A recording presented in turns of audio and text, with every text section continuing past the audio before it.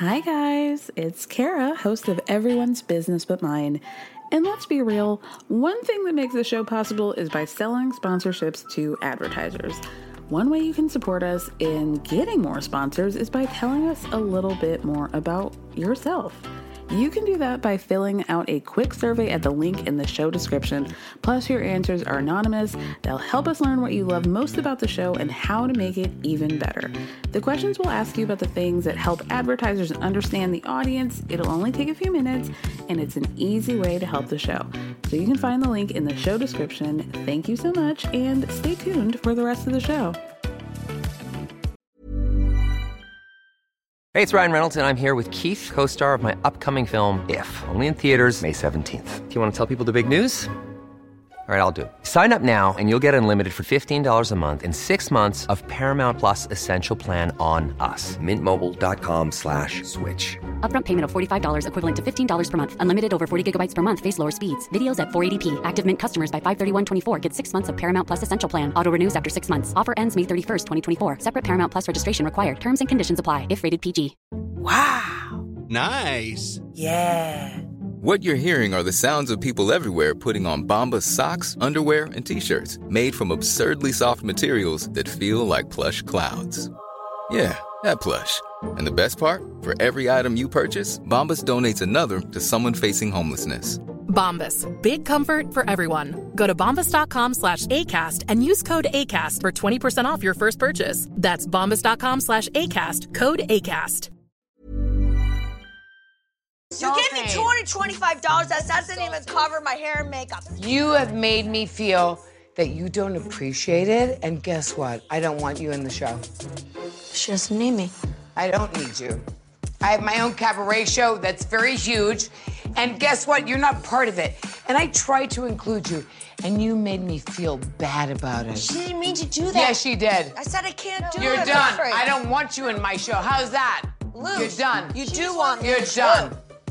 No, You're Luke, done. No, Luke. You're done. Don't want you in my show.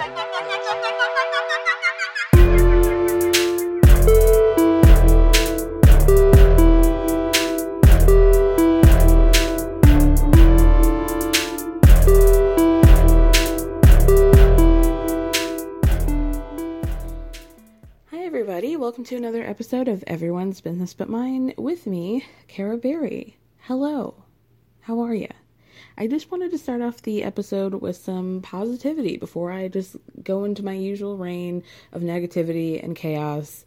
So I just wanted to thank you guys for all of the incredibly thoughtful and kind and well-written reviews on Apple Podcasts. I feel like every time one comes in, I get like that shock of like, oh no, what is it going to be? But fortunately, you guys have been like really overwhelming me with these like super nice reviews. Wow. Like I can't even believe it. I think I've said this before. I had a little hesitance about starting a podcast all on my own, and it's actually been like super fun, really rewarding, and has like pushed me and challenged me in ways that I was expecting to be challenged and pushed, but it's been so rewarding and just like really, really nice to hear from all of you guys, and the fact that you guys connect with it has been like just like really, really nice. So I just wanted to thank you guys so much. Like, it's not in vain. I appreciate every single one of you, for real. And I didn't think that I would be one of those people that was like, like you watch YouTubers and you're like, I love you guys are like my family. And I'm like, oh, okay, girl. But it's true. It's actually true. Wow. Here we are. Grateful and happy somehow in 2020. Yeah. Okay. Well, now that's over. Unfortunately, we've had some very, very tragic news this week with the disappearance / presumed death of Glee star Naya Rivera. I used to love Glee. Like the first few seasons, I was really into it. I kind of fell off after that, but I really liked the show. And honestly, I thought Santana was like the best cast member on the show and the best character on the show. I thought it was so like groundbreaking to have a young girl, you know, be out and have a, you know, a same-sex relationship on the show. It, you know, even at the time, it was just kind of like a groundbreaking situation, and I really loved the character. And, you know, I feel this is like obviously like a really tragic situation. It's a hard thing to talk about because of the circumstances. I can't imagine that people don't know what happened, but if you don't know, Wednesday, she and her 4-year-old son went to Lake Piru, which is in Southern California, and they rented a pontoon boat. The pontoon boat had a 3-hour rental. Once the rental place realized that they had been past the 3-hour timeline, they went out to go find where the boat was, and unfortunately, they just found her son. He was asleep on the boat, and Naya was nowhere to be found. She has not been found since then. If anything happens, I'm trying to record this as late as possible, just in case anything happens. And if it does, I'm going to change this, so you won't even hear it anyway. But it's a very tragic thing. She's been presumed dead in a drowning. Her son is the only witness, said that she jumped in the lake and did not come back. It's incredibly, incredibly sad and confusing and just really, really tragic. So unfortunately, there's really been no updates. There's nothing really to talk about in terms of that. But I do want to have a bigger conversation of what I've been seeing on the internet, especially this week and in the past couple weeks. It seems like there's been an influx of stan culture, conspiracy theory culture, just like strange corners of the internet culture, Reddit culture, Twitter culture has really leaned into these. Liz Bentley talked about it, and I think she said it best, is that like we have been so inundated and so invested in true crime that I think it's really skewing a lot of people's minds about what is happening in this world,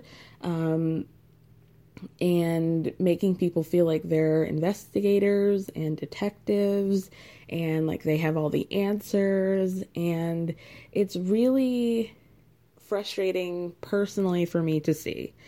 Now, in terms of Naya, I've been keeping up with the story, and trying to keep up on updates and stuff. And I've been noticing, so she was missing in Ventura County. The lake is in Ventura, California.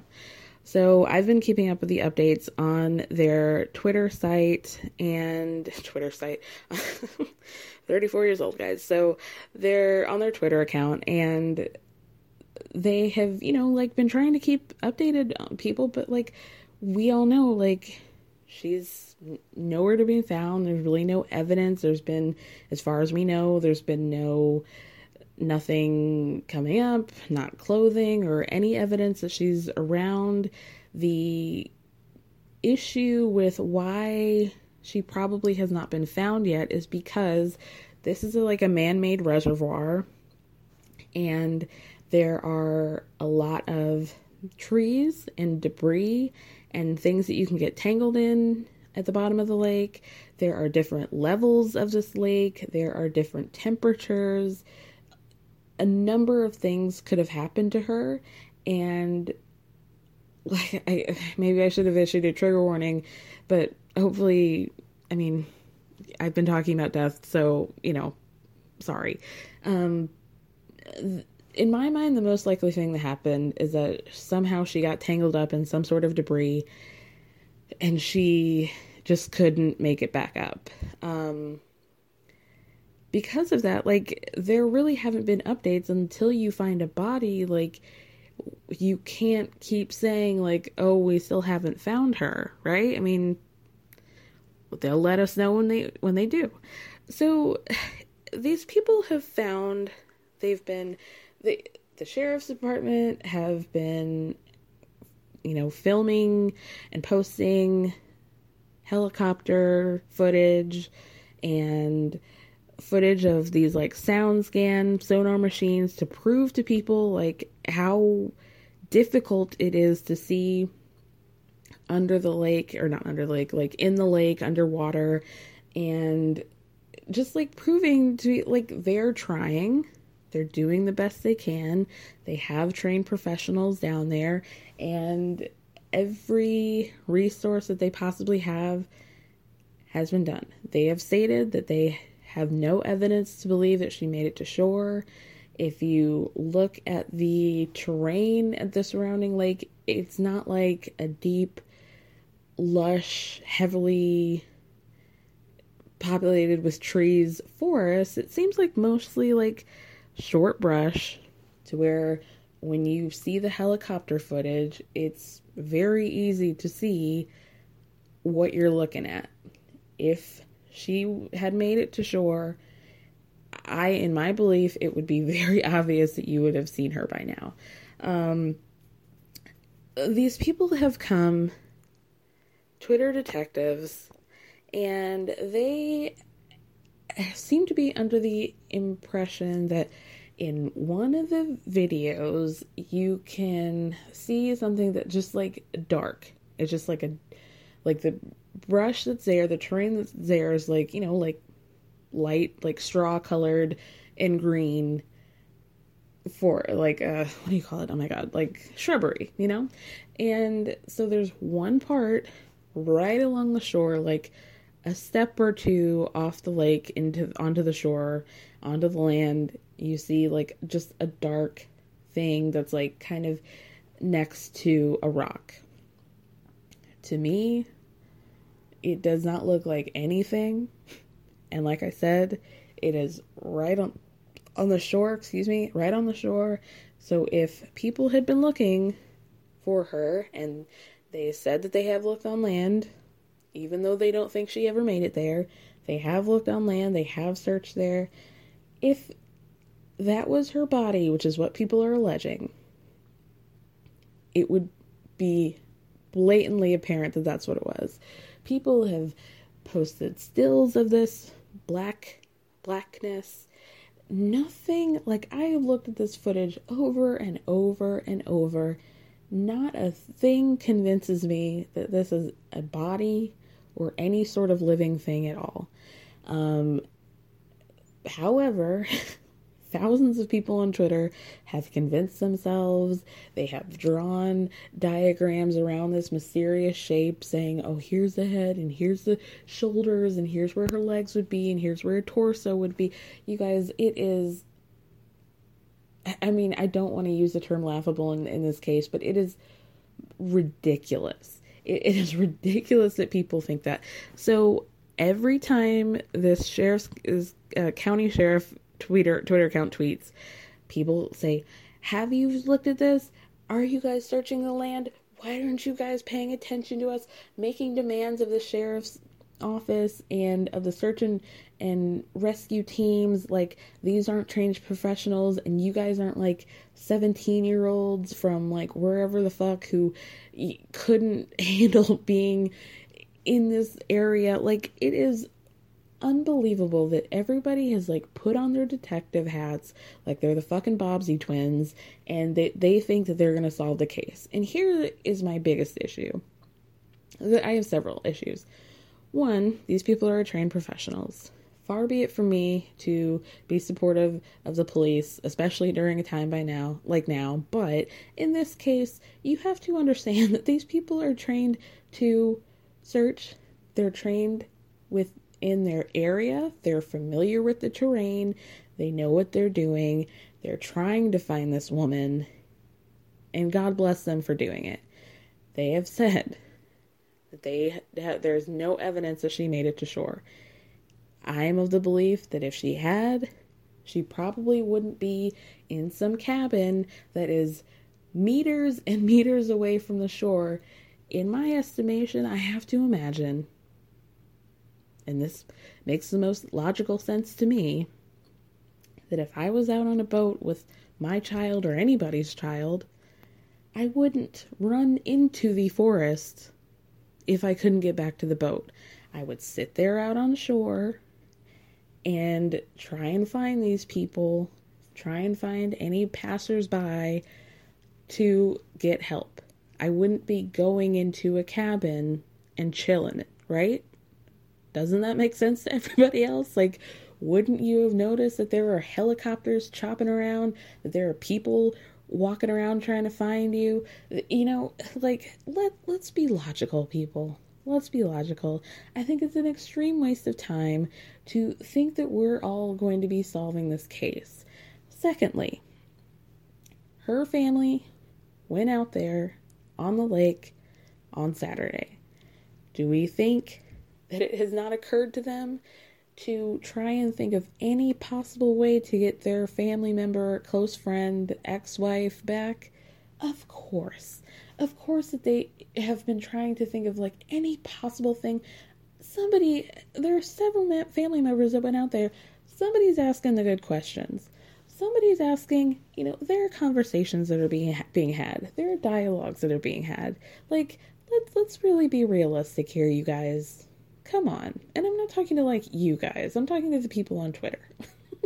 It is crazy to me. Like, you guys are wasting these people's time. So now, as of an hour ago, the Ventura County Sheriff's Twitter account tweeted, "In today's search for Naya Rivera, cabins and outbuildings in the surrounding area will be checked once again, as well as the shoreline.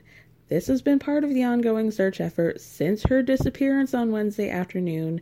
Boat crews continue to scan the lake." Then the next tweet. "For those intent on searching for Naya on your own, 1, the lake is closed. 2, temperatures are already in the 90s. And 3, the terrain around the lake is very steep and rugged. Our teams are well equipped and highly trained. We do not want to have to rescue you." People are going off on them, saying, "You're being rude. You guys are being disrespectful. We're just trying to help. Why don't you guys get Heather Morris, who's one of her cast members from Glee, and I guess they maintained a close friendship. She had tweeted at them saying, like, please, like, if there's anything I can do to help on land search, like, let me know. I've been trying to reach out to you guys." They're doing all that they can. Like, it is in their best interest to find this person, right?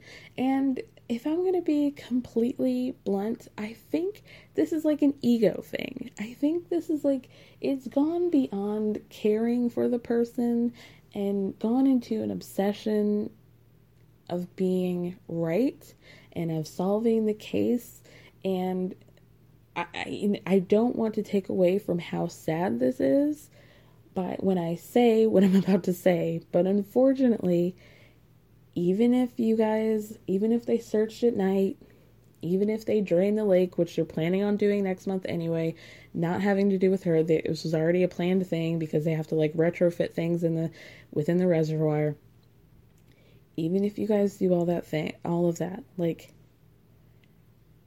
the rescuing of the body is for her family, for her close friends, for the people that she knew and had relationships with. It is not for closure for us.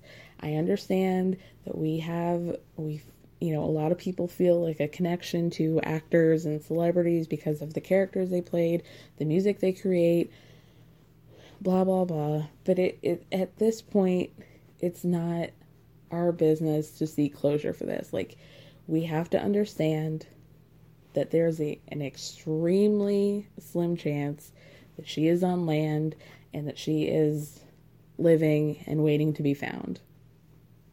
Extremely slim. And so even if you guys have proved the point that, like, we found her body, unfortunately, it's not going to bring her back. And I really hate that I feel like a dick even saying that, but, like, that's the truth. Like, what is it going to do for people on the internet who don't know her? Like, you guys gotta chill. And I feel like if this were my family member, I would be really mad. I would be really mad at these people and say, like, understand that you guys are sort of trying to be well-meaning, but and the other point, it's just like, you guys, it's gone beyond caring for the person, and it's trying to be like an I told you so situation. And that's where it's like, everybody needs to get a grip. Everyone needs to get a grip. And that brings me to my next subject. There was a big trending topic on Twitter about Wayfair, the online furniture company. There is this great conspiracy theory about how people have been posting screenshots of items that have been found on the site that are massively marked up. Like, for example, there was a pillow that should have retailed for about $35 or something like that. People posted screenshots of this pillow being marked at $10,000. And the pillow was like, just to say an example, like, it was an astrological looking pillow, like, Scorpio sign, berry pillow, $10,000. So people posted screenshots of that pillow and the price, and then they posted screenshots of a missing person with the last name Barry, right? For an example. And then they tied it like, oh, here's this cabinet that was marked at $14,000, $17,000, and the name of this cabinet matches the last name of another missing child that's there. And here's a picture of an inside of a cabinet, a white cabinet that somebody smeared help in what looks like blood. Help me. And all of these things that basically are alluding to the fact that this furniture company is also a front for human trafficking, that these children are being taken and being sold on Wayfair.com. Again, obviously human trafficking is a very real thing. It's horrible. It happens, but we need to focus on the real demons. Like, there was even a girl who somebody had posted screenshots of, who had to go on Facebook Live or IG Live or whatever and say, I don't know what the hell you guys are talking about. Like, I think she just ran away of her own volition. Came back. She's safe. She's fine. She's not a victim of human trafficking. And she was saying, you guys are using the R word, stupid. And I don't know what you guys are talking about. Nobody's trying to sell me in a effing cabinet, like all this stuff. And their responses to that were, wow, she sounds really defensive. Wow, isn't that weird that she's so upset that people care for her? Well, wow, I guess if she goes missing again, like, I guess we won't care, like a boy who cried wolf sort of situation. Like, this is your response. Like, you don't want to believe the actual people that you're claiming are the victims. And you're so in a different universe that you're now upset with her that she's upset for being accused of being trafficked. I mean, what? Worms. Brain worms. Everybody's got brain worms. Get the worms out of your brain. Like, what is happening, you guys? What is this? What planet are we living on? Like, of course, there are shady things that are happening in this world. No doubt about it. Of course, we see it. Jeffrey Epstein, hello. Ghislaine Maxwell, hello. We know that these things are happening. We have evidence. Athlete A, again, let's watch that, about cover-ups, people being sexually abused. Hello, there was a whole thing in Milwaukee like a month ago of people trying to find these poor girls, 2 girls that had gone missing. They find them in a house. Turns out the house has a whole bunch of children that had actually gone missing. The house got guarded up by local police. The people in the neighborhood had been calling the authorities, saying, I think something's going on in this house. Finally, a bunch of them round up and are like campaigning and trying to figure out what's happening. They look, and there's people, what look like minor children, with like like tarps over their head, streaming into a cop van and rolling off. These things are happening, but you have to... I'm so frustrated. Let's just make it clear. If you're only seeing news that's traveling from Reddit to Twitter, that should tell you all you need to know about the validity of the situation, right? Don't you think? Don't we all think that? What is happening? And there just seems to be like an influx of these like, hey, have you guys heard about this? Hey, I saw this. Isn't it weird? Hey, blah, blah, blah. And I know that there's a certain sect of people that like don't want to believe in mainstream media, and of course media needs to be more responsible, and of course media covers certain situations, but we also, like, we live in a society, you guys. And if Wayfair.com was trafficking humans, this would be huge news. This is not something that would like make it from Reddit to Twitter to Facebook 2 months from now, with your auntie being like, oh my god, what is this? The 5G conspiracies, I'm weary. The coronavirus is a hoax. Exhausted. I need a nap, and I'm actually gonna take one. Gosh, okay. So, the Red Table Talk that we had all been waiting for was finally released on Friday, and by all, I mean me and the rest of Black Twitter. Hopefully this is also interesting to the contingency of people that listen to my podcast. If you guys don't know what I'm talking about, a couple weeks ago, singer/gentleman August Alsina was doing press for his latest album, and in one of the interviews, he admitted that he had a romantic relationship with Jada Pinkett Smith. And, you know, I say this as a person who's, you guys all know the title of this podcast. Is it anybody's business what it is that people do in their marriages, in their romantic relationships? Not really, but I also feel like, on the other hand, they've been like kind of what I would describe as opaque. They have spoken about it on platforms meant for mass consumption, so I think I don't think that they're seeking privacy, but I think it's fair to have a conversation about it, as long as we're not like being petty and salacious and blah, blah, blah. I think, like, okay, I would recommend that you watch the video. It's only 12 minutes, and I think it covers a lot of topics. I think the major omission is whether or not they were actually in an open relationship, and I will get into that later. Basically on what I have seen them talk about, it seems like when they decided to get married, the decision was made to stay together forever, for better or for worse.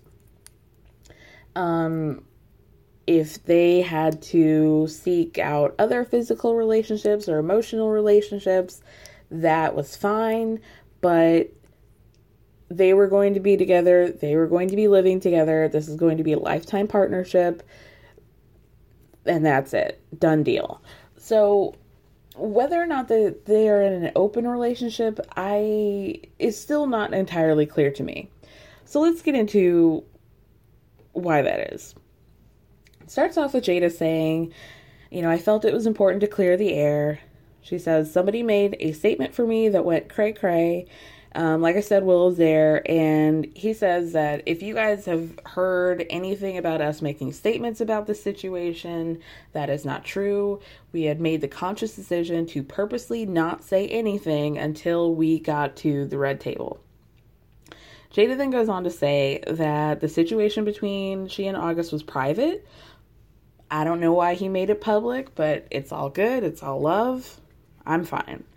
And she says, basically, another thing worth mentioning is that she's a little bit like, the communication styles between Jada and Will, I think, is very interesting. I would tout myself more as a Will. Jada is a little bit more like, they're kind of like Dharma and Greg, right? Like, where she's kind of like up in the clouds using these $5 words, this big vocabulary. She describes her relationship with August as an entanglement, and Will at one point was like, okay, girl, like, just say what happened. like just be like, let's cut to the chase. Let's be direct and honest. Like, we don't have to walk around and pussy pop around the issue. So basically 4 years ago, and I'm thinking like she and Will, or she and the whole family, began a friendship with August. At that point, both Jada and Will describe him as August as really sick. Whether or not that was substance abuse or mental issues, both, they don't get into, doesn't really matter. But they helped him. They found resources to help him. And at that point, it was really just about like, we really love this guy. He was in a bad way. We helped him. He kind of became part of the fold, part of the family. And also during this time, Will and Jada were in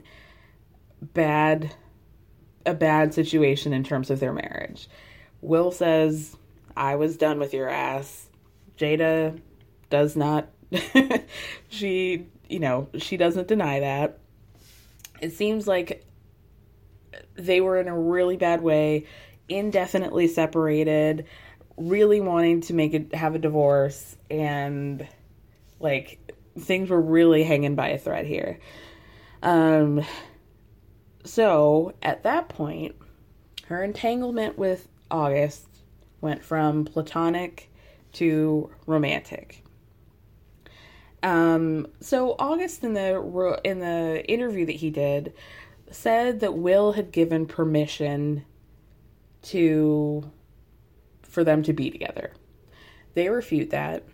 Jada, and I love her for saying this, said, first of all, the only person who can give permission to be in a relationship with me is me. But in a literal level, there was no conversation that we had, no sit down that Will and August had where Will was like, oh, like, this is great. You guys do each other. Y'all do you, y'all do each other. I give my blessing. That did not happen. What Will says is that they were split, and it was amicably so, maybe not in the sense that they were like getting along, but in the sense that he was like, you can do whatever you want, like, I'm not gonna get in your way. So that's why I say, like, they made it very clear that, like, they were not really together when she got with August. So there was really no reason for them to say that, like, in addition to that, we still have an open marriage and we can do what we want. Like, they make it very clear they were really not together. So, like I said, Will challenges her on the term entanglement. He's like, you guys were dating. You guys were fucking. Like, we don't have, like, to just say what it is. Then they kind of, like, shift into their relationship. And they were saying, like I said, like, they were in a really bad way. Will was doing his thing, Jada was doing hers, and that they did everything they could possibly do to get away from each other, but that ended up not being feasible. And Jada also admits to dealing with her own stuff during that time, having her own kind of like awakening in terms of her behavior, how she treated things. And this is like the time where I really vibed with her. I thought she was being like the most real about where she was in her head at that point. And Will was like, when you got with him, what was it that you were looking for? And she says, and I think something that we can probably all feel, like we've all been in relationships where maybe we're not feeling as fulfilled as we are hoping our partners can give us, or, you know, whatever.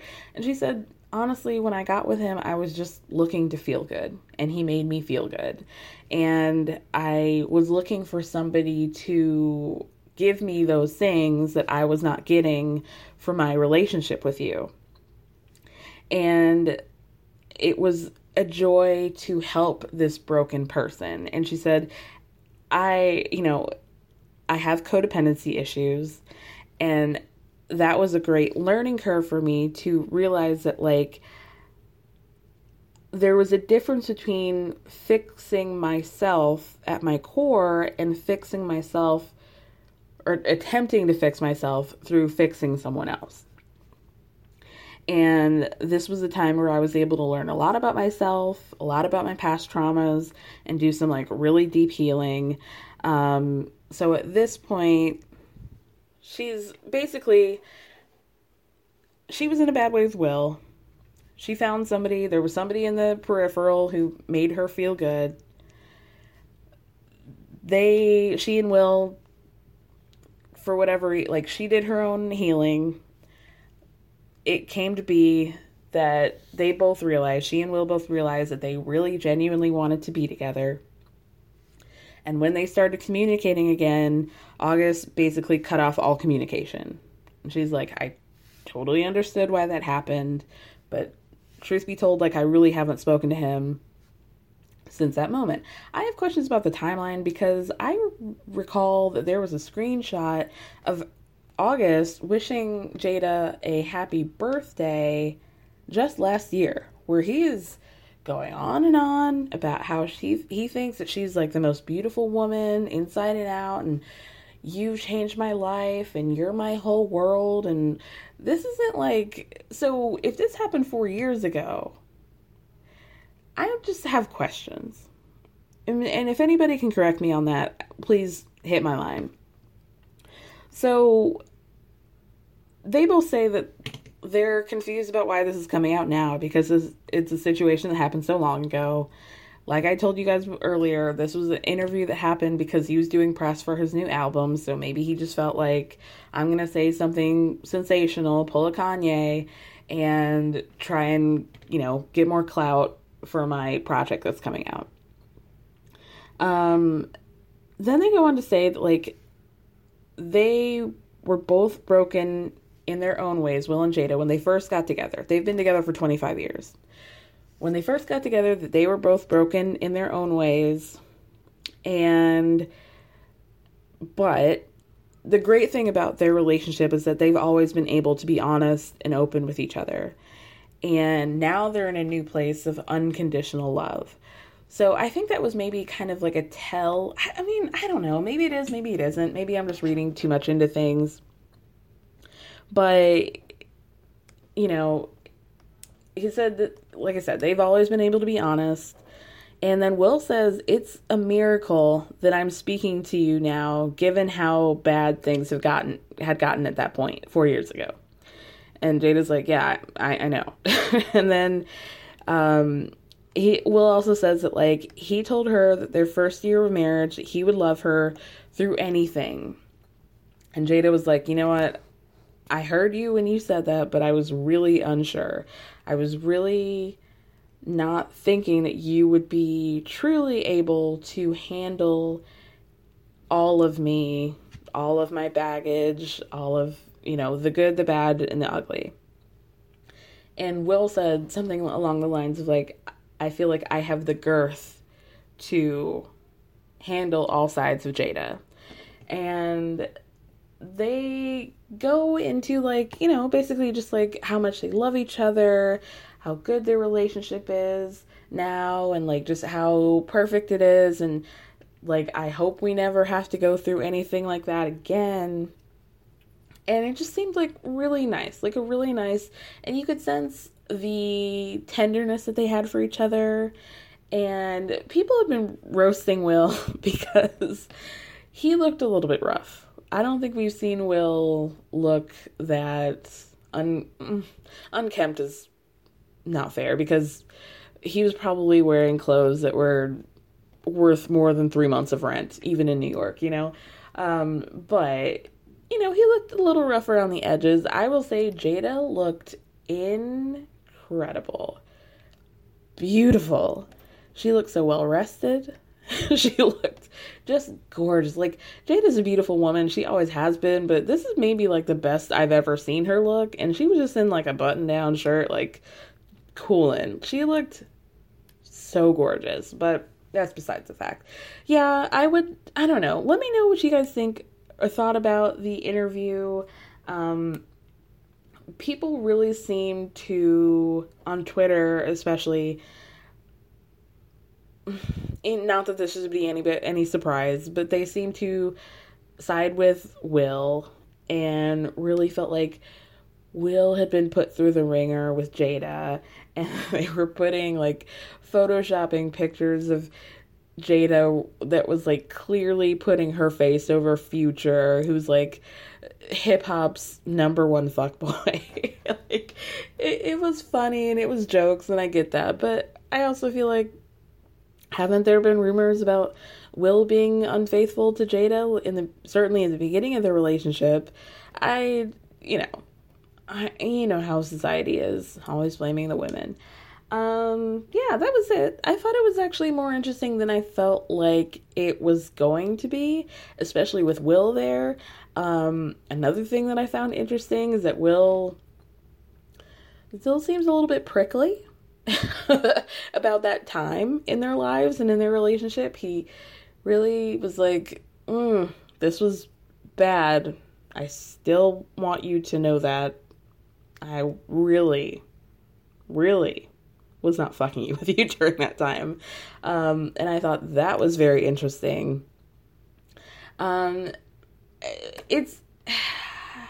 It's interesting to see people who, and I don't know if this is like something that Jada puts on for Red Table Talks, but she just seems very like, very much like a Willow, like maybe she'll smoke a joint and then like listen to Erykah Badu, or like listen to like wind chimes from now and again. But Will just seems more like down to earth, be direct, tell it like it is. And it is interesting to see two people like that come together and really have respect for each other and respect for each other's vibes and where they're coming from. I just found that all very interesting. So yeah, let me know what you guys thought about that. Sound off in the comments. Okay, guys, and just before I get into the latest recap of Roni, I just wanted to let y'all know that I am going to start recapping both Married at First Sight and Love After Lockup. Married at First Sight premieres on Wednesday, and Love After Lockup premieres on Friday. So I'm going to start recapping those. I would highly recommend that you start watching both of them if you haven't before. They're both mess. Like, I think that 90 Day Fiancé, Married at First Sight, and Love After Lockup are all kind of like the triumvirate of like weird relationship reality shows. All messy and interesting in their own right. So yeah, I hope you guys all join me on this journey. And now with that, join me with the latest episode recap of Real Housewives of New York with Carrie O'Donnell. So much fun. Check with you guys later. Have a great week. I'll catch you on Wednesday if you guys watch 90 Day Fiancé. But anyway, thank you so much for listening. Thank me for speaking. Love you guys. Bye. Hello, everyone. Welcome to Everyone's Business But Mine, Real Housewives of New York recap. Join with me is Carrie O'Donnell. Hi, Carrie. Hi. How's it going? Thanks for having me again. So excited. You know, you're like the #1 white man in my life. So I'm very honored about that. Thank you. You should be. Last time we talked about 90 Day Fiancé. So I wanted to just trip you up a little bit by doing a quick fuck, marry, kill. Okay. I'm gonna give you Big Ed, Hoon, and Paul of Paul and Karini. Okay, say that again. Big Ed, Ji-Hoon, and Paul. Okay. Wait, who was Ji-Hoon again? Jihoon's the one from Korea who's like a just. Right. With the yes. Okay. Paul, I'm terrified of, so I need to kill him. Because he kind of has like domestic terrorist vibes. Big Ed sucks too, though. Yeah. You know what? I'm gonna have to marry Big Ed because he's at least has some years of wisdom. Jihoon, I'll just fuck him because I'm not marrying him because he's a mess. I mean, he's the best looking option, and Big Ed is the person who actually has a home. So you're probably. Yeah, but Paul is just bone chilling. I'm terrified of him. I think he's like, I worry for Karine and their child. It's a true nightmare, that Paul. Yeah. I don't know how he got to be 38, and he's 38. He's 38. Oh my God! I thought he was like, I'm 31. I thought he was at like my age. I mean, not that I'm that much younger, but like, whoa. Yeah. You know, the best part about Paul is his mom. His mom and all of her locks of hair that she gives to him every time he goes down to Brazil. Ooh. Yeah, that I mean, but the worst part about his mom is that she's enabled Paul to be who he is.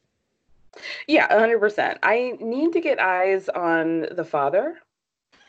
We've never seen him, and he seems like the scariest monster of all.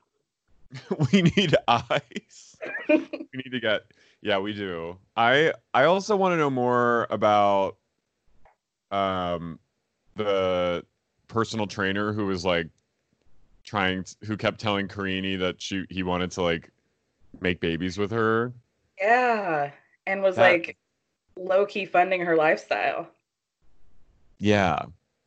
I also was always just so like impressed by Karini's parents just being like so overtly anti-Paul to him.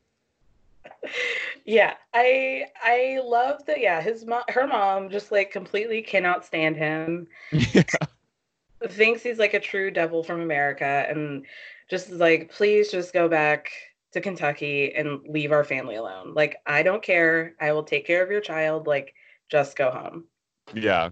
And like anytime Karini like walked into the room and like sighed, the mom would be like, leave him. Like, even if it wasn't about Paul, she'd be like, okay, we're done. Leave him. It was just amazing. Oh, God bless. Yeah, prayers up for Karini. She's more than anybody. Oh, my gosh. What a blessing to be back in the Berkshires. Oh, my God. Wow. The house is looking... It's looking. Yeah. It looks like something. It looks like something. We're not in, I mean, usually they go around Christmas time. This is obviously after Halloween, but she hasn't quite put the decorations up. There's one random Christmas tree that seems like it's just there all year. Yeah. She's definitely like a Christmas all year kind of gal. Yeah, exactly. What are you thinking? So Dorinda has like the reno is basically all done. Mm-hmm. Like Andy's, baby shower debacle where the house completely flooded while she was in LA. How are you feeling about the new decor? Okay.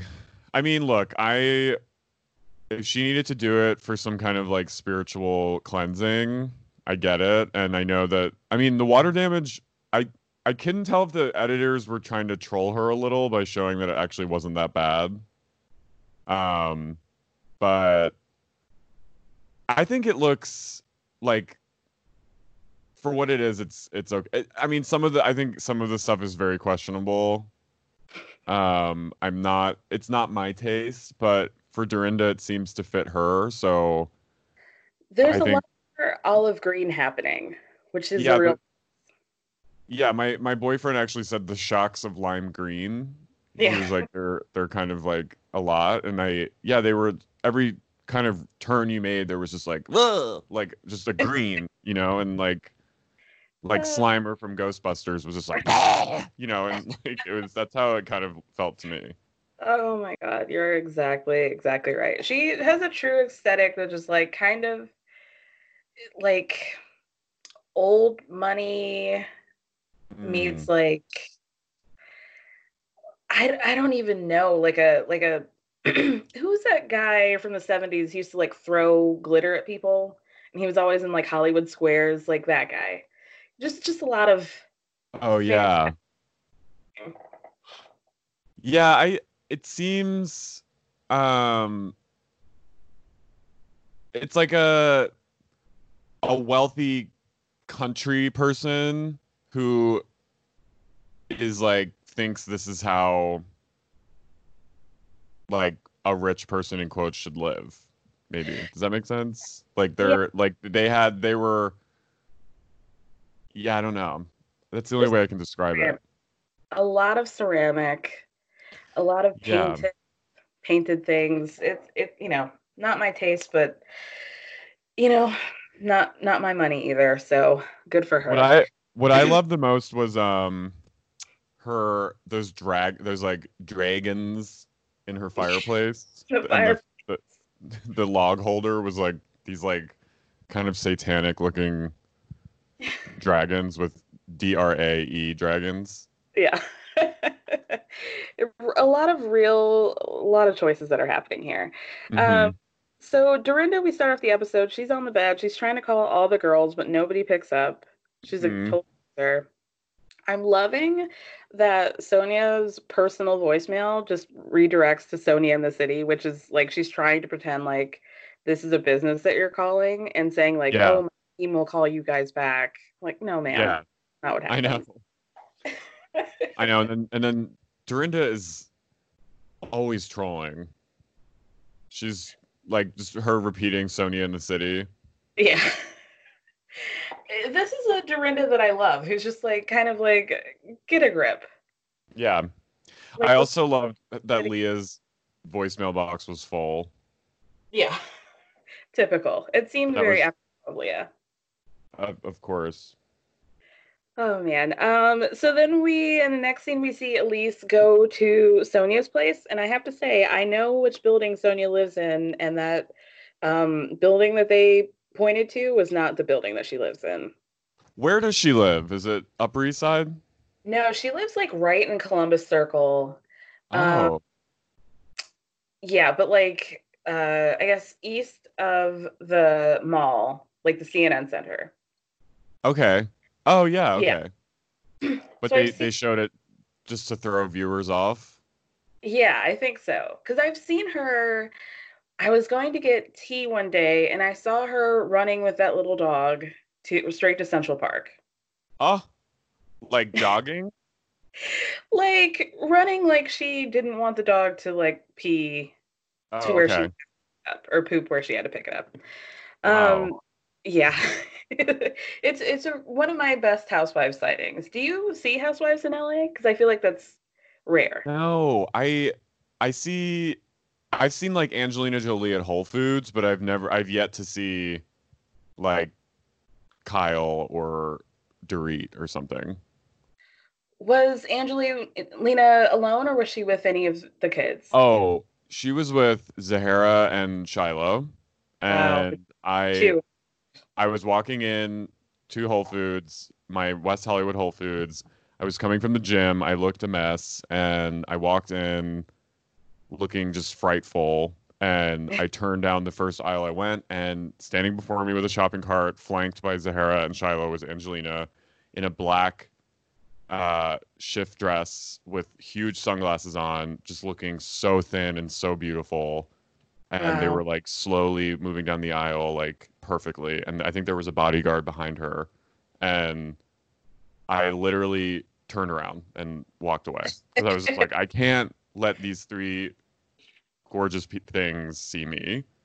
And and then I was checking out, and I think everyone in the store, like I swear to God, like I think everyone noticed that they were there, and the entire store just turned and like they just sucked all the gravity out of the room. It was insane.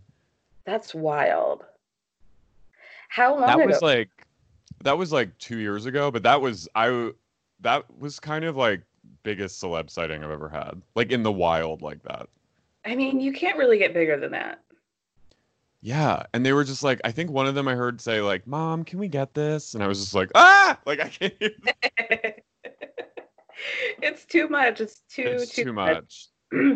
Speaking of Columbus Circle, one time I saw Heather Thompson at, I think it was J. Crew, and kept asking one of the sales person to like get something for her, and then she would move to the complete opposite side of the store, which is like a worse night. Like, I've never really worked in retail, but that's like a real asshole move, right? Like, I don't need to like come out and have to find you at the end of the store.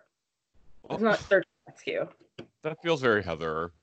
It really does. I've seen Heather several times and her husband, who is significantly shorter than her. Yeah. I was mentioning. He's cute though. He is cute. She's cute too. Like they're an attractive couple. Yeah, they're like equally attractive. It's a nice pairing, I will say.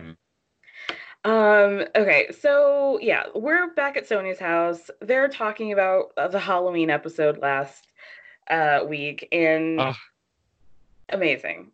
Sonya said that she was like with her gays, they were doing hair and makeup, and she came in real hot because she thought that she was going to be going to one of her gay parties, and that it turned out to be the shit show dinner that it turned out to be, which is amazing. Yeah, I love that. I love that she didn't even know she was going there, which was really very Sonya. And like when they were doing hair and makeup, they were doing cocaine, maybe. Yeah, Adderall and Adderalls. Yeah. So it turns out after that whole Halloween thing, Ramona and Elise went downtown to their friend Omar's party, and Ramona pulled a literal Regina George and was like, "You can't sit with us." And Elise said nobody was even at the table. But yeah, Ramona, she followed Ramona into like some area of the bar and like was like, "Why are you running?" And Ramona was like, "I'm here with my friends," and there was just like ghosts there. So Elise has come to play finally. Yes, I'm loving the emancipation of Elise. Like it's incredible. Like I too. And in the past 2 episodes, she's really been bringing it, and I love it. Then she reveals that over the summer, Ramona came over to her house, and that Ramona like took off her bathing suit cover when her husband arrived and gave him a massage. Yeah, that was like, I totally could picture that, and I didn't want to be picturing that, but I totally could, and I think that's very Ramona's like in her wheelhouse, especially like post Mario to like, you know, Ramona. Here's the thing that the vibe that I get, maybe I'm wrong. This is just my hot take. Ramona always talks about being like a girl's girl and like being like, "Oh, I have so many girlfriends," and being like, you know, a woman's woman. But I actually think she's more of like, I just get along with guys better. Yeah, she gets that energy of like, girls are too dramatic, but it's like, you're not recognizing that you're the problem and that you're pissing people. Like she's like, I just am like, yeah, like I'm a cool girl kind of thing, and like likes to like be the center, the only girl that all the guys are looking at. Right. It's exactly what we saw in Rhode Island of them going to that restaurant and her just wanting to flirt with that like weirdo who was engaged at the bar. Oh, that was so strange. And like, and I think she always kind of, she always likes to make the other girls feel like they don't have that many friends. And they're actually, I think, I mean, even Luann, they're all like more like when they're together, they're like, we're here with our girls kind of thing. Yeah. And Ramona, I don't know. I think she plays that. She tells people that, but she's doing another. She's been pivoting, like, definitely in this season, but I think it started last season too. It's like post Mario, she was like extra horny and like just looking for any dick to that comes her way. But now it's like she's getting really into like status Mm-hmm. and the importance, and it seems like she waffles between like, I don't need a man, and I'm always like running off. I can only film with you guys for 7 minutes and then I have to go on a date, and I'm going to this party, that party, and like she just is above the housewives, it seems like. And I don't Yeah. like that. No, I don't like that either. I don't like when any housewife does it. Bethany does it or did it. Nene in Atlanta does it all the time. And that's what, like, you guys would be nothing without the show. So none of you guys are above it, even Bethany Frankel. Yeah, and I think Bethany, I mean, she did end up leaving, but I think she actually realized that when and then that's why she came back. She was like, this is I have to just like give into my bread and butter. Yeah. But I think Bethany at least has some things to back up that she's a little like out of their league. Like, I don't think Ramona has much going on. Right.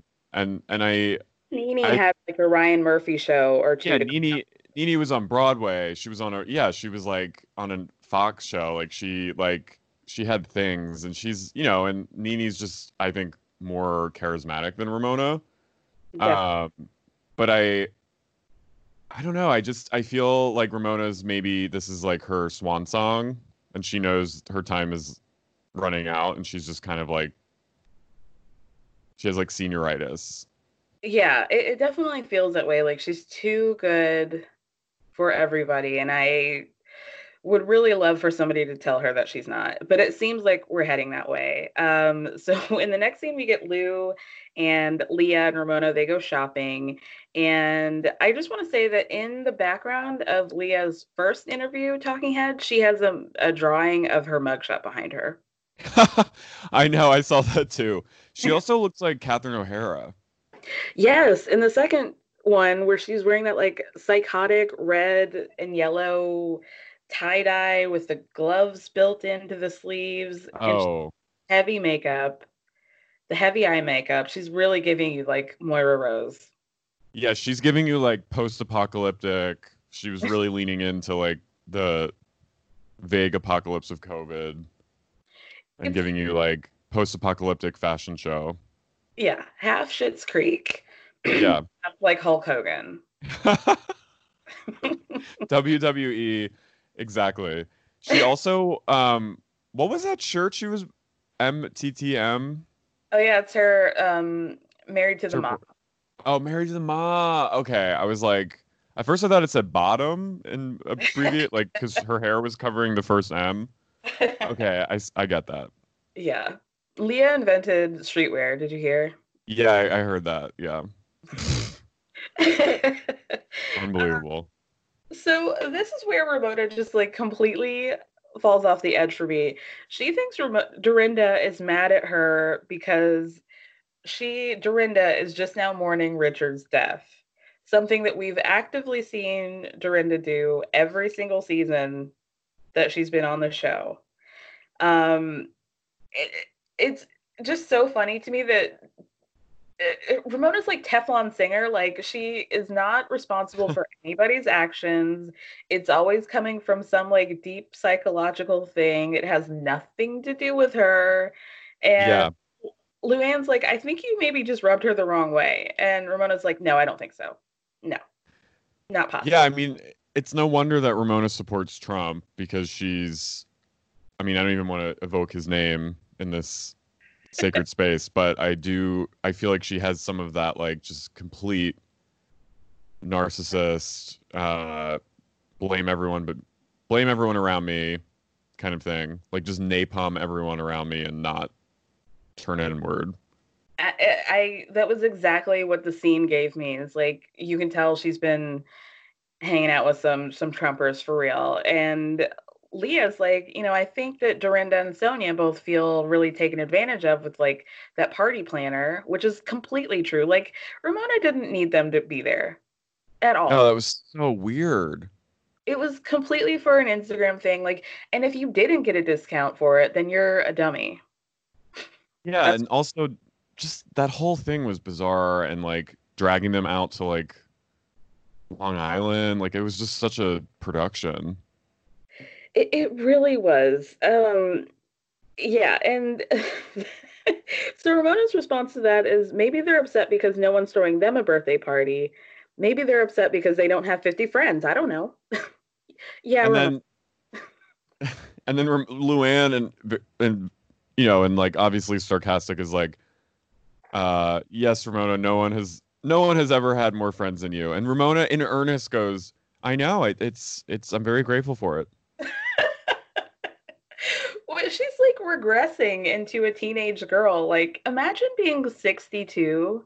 Like, if I turn anywhere past 50, if I get to 35 and I still give a fuck about how many friends I have, like, just like, I just want to jump off a cliff. Like, this is Yeah. No, seriously, like send me like 5150 me, because I just, if you have more than like 20 friends, like I'm like, wow. If you have more than like 10 friends, I'm like, wow.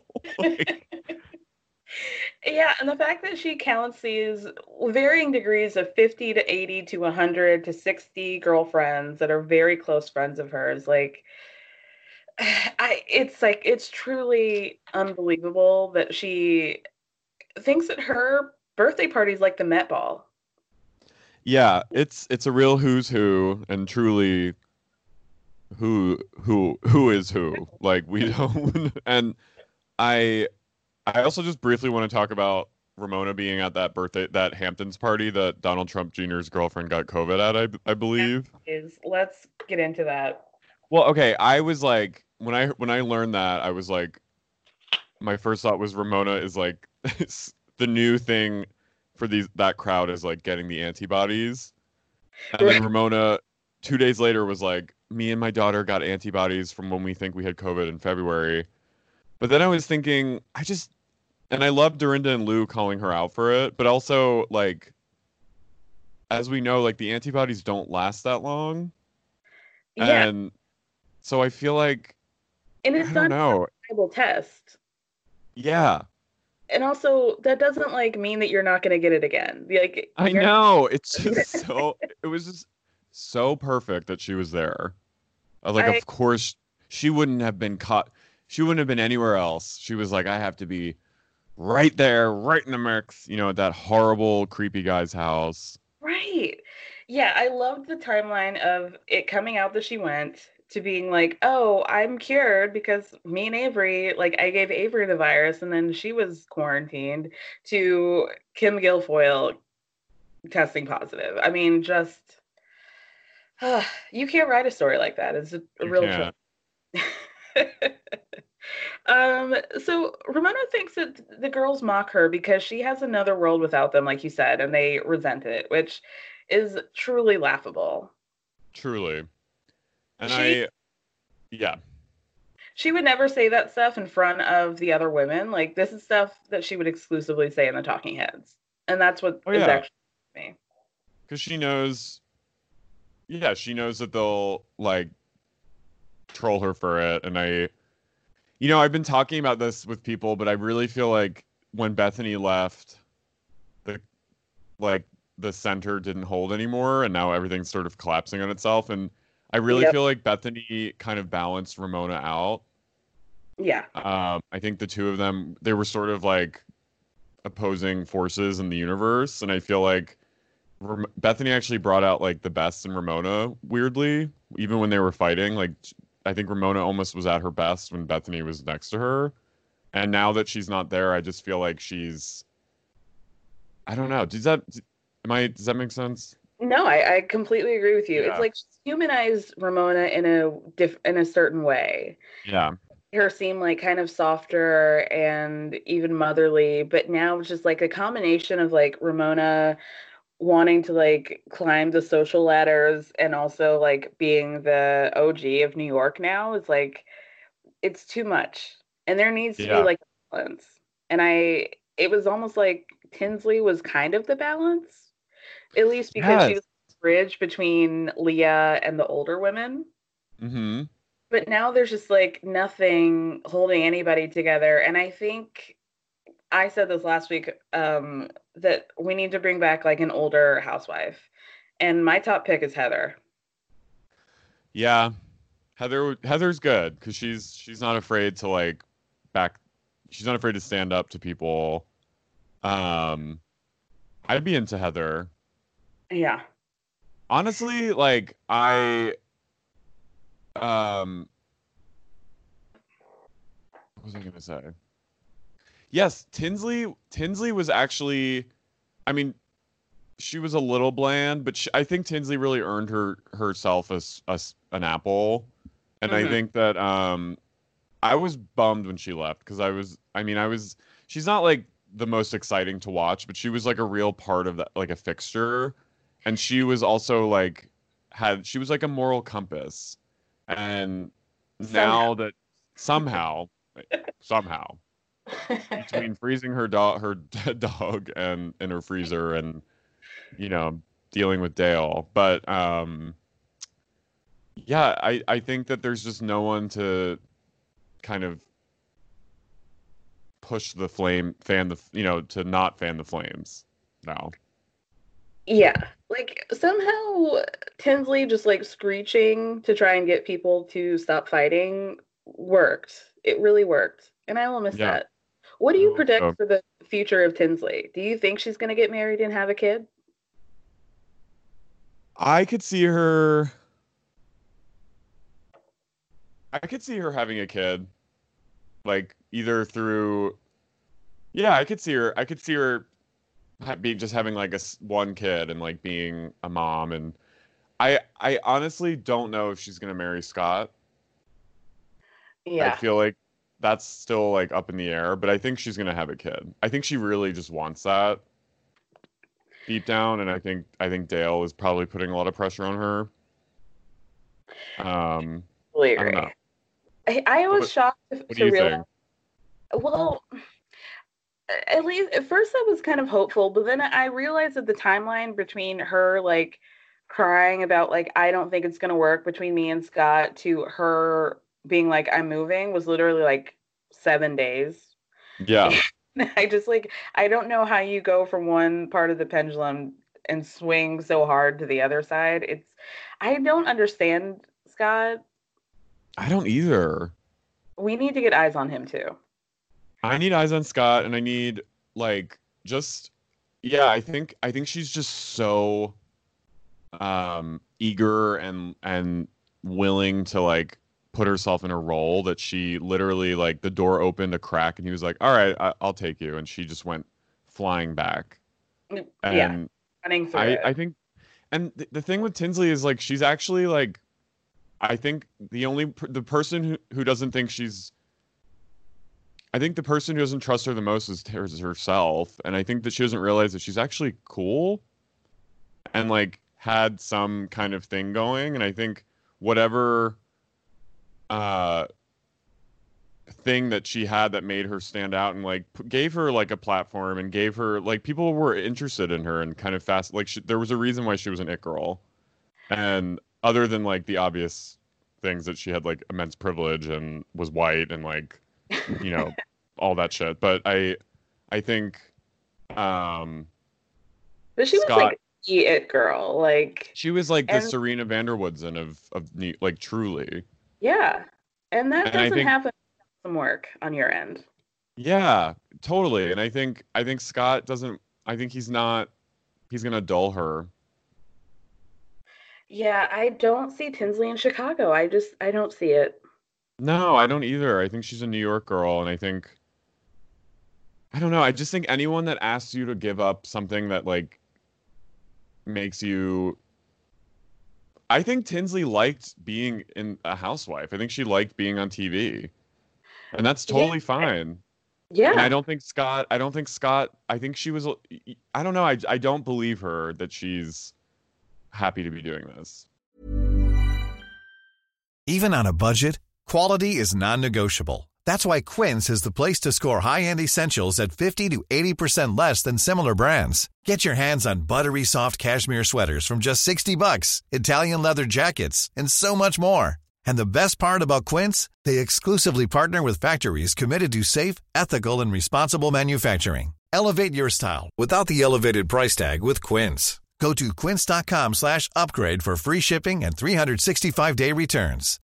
Since 2013, Bombas has donated over 100 million socks, underwear, and T-shirts to those facing homelessness. If we counted those on air, this ad would last over 1,157 days. But if we counted the time it takes to make a donation possible, it would take just a few clicks. Because every time you make a purchase, Bombas donates an item to someone who needs it. Go to bombas.com/ACAST and use code ACAST for 20% off your first purchase. That's bombas.com/ACAST, code ACAST.